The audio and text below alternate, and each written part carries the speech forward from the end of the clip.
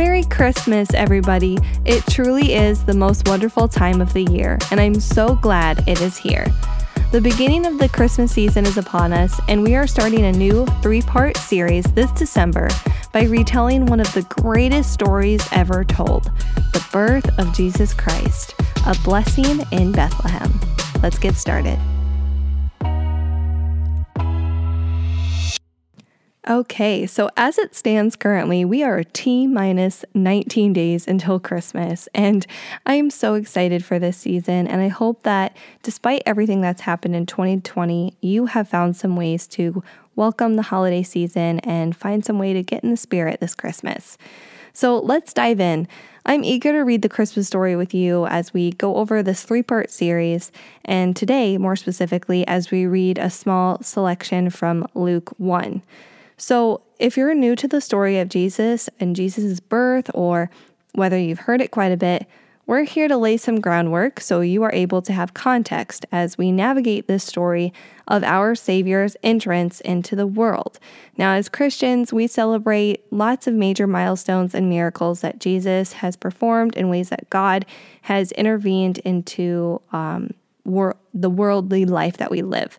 And one of the main events that we celebrate other than Jesus's birth is Jesus' sacrifice for us on the cross. So if you are looking for more information on that as well, I would encourage you to check out our podcast episode about remembering the ultimate sacrifice and celebrating the resurrection of Jesus. During the Christmas season, then, we celebrate how our story begins and how Jesus' life on earth began.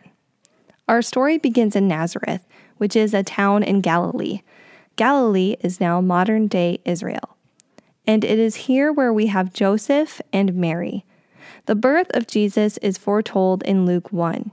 So let's read from verse 26 through 38 as we see how God sends an angel to Mary and she learns some incredible, miraculous news about the coming of our Savior, Jesus Christ.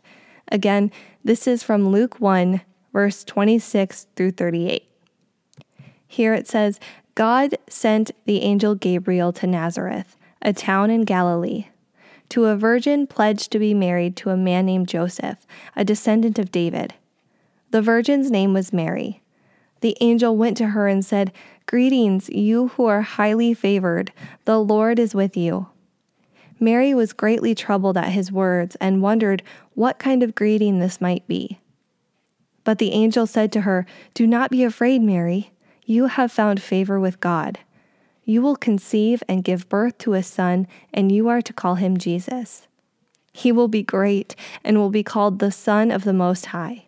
The Lord God will give him the throne of his father David, and he will reign over Jacob's descendants forever. His kingdom will never end." "How will this be?" Mary asked the angel, "since I am a virgin?" The angel answered, "The Holy Spirit will come on you, and the power of the Most High will overshadow you. So the Holy One to be born will be called the Son of God. Even Elizabeth, your relative, is going to have a child in her old age, and she who is said to be unable to conceive is in her 6th month. For no word from God will ever fail." "I am the Lord's servant," Mary answered. "May your word to me be fulfilled." Then the angel left her. So God sent an angel named Gabriel to tell Mary this incredible news. News that would change Mary's life and change the world forever. Now, of course, she had questions and probably some fears, but the angel assured her that all he foretold would come to fruition, because as we see in verse 37, it says, "For no word from God will ever fail." At this point in the story, Mary has been notified of what is to come, and she boldly responds. So how can we hear this message, move it into application, and look at it more closely? Well, I believe this selection from Luke 1 contains an overwhelming mood and message of hope and excitement as Jesus' birth is foretold. In reading this selection from God's Word and hearing this message from the angel Gabriel, I believe that we can find encouragement in verses 37 and 38 specifically. Again, those verses are, "For no word from God will ever fail." And Mary's answer to the angel, "I am the Lord's servant." We, as servants, can respond to the good news of the arrival of our Lord and Savior, knowing His promises and word will never fail, and that He is always there for us. And we can respond confidently and boldly to this by saying, just as Mary did, "I am the Lord's servant." There's a great element of the unknown, but yet that doesn't seem to affect Mary's reply. Even with the unknown elements, she responds boldly and confidently. So, Mary has been told very exciting and suspenseful news. At this time of the season, we already know the exciting arrival that we are waiting for. And every day, but especially during this Christmas season, we are to share the good news with those who may not know Christ. And as servants of the Lord, keep Christ in Christmas.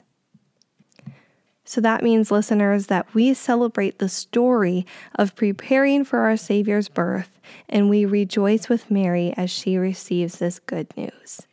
So if we apply this to our daily life during this Christmas season, keeping Christ in Christmas, showing others loving and compassionate patience and care with everything going on, showing them what we know to be true in our Savior, showing others what it means to be a blessing to others by being there for people with kindness and grace, being models of what we were taught by our Lord and Savior, Jesus Christ.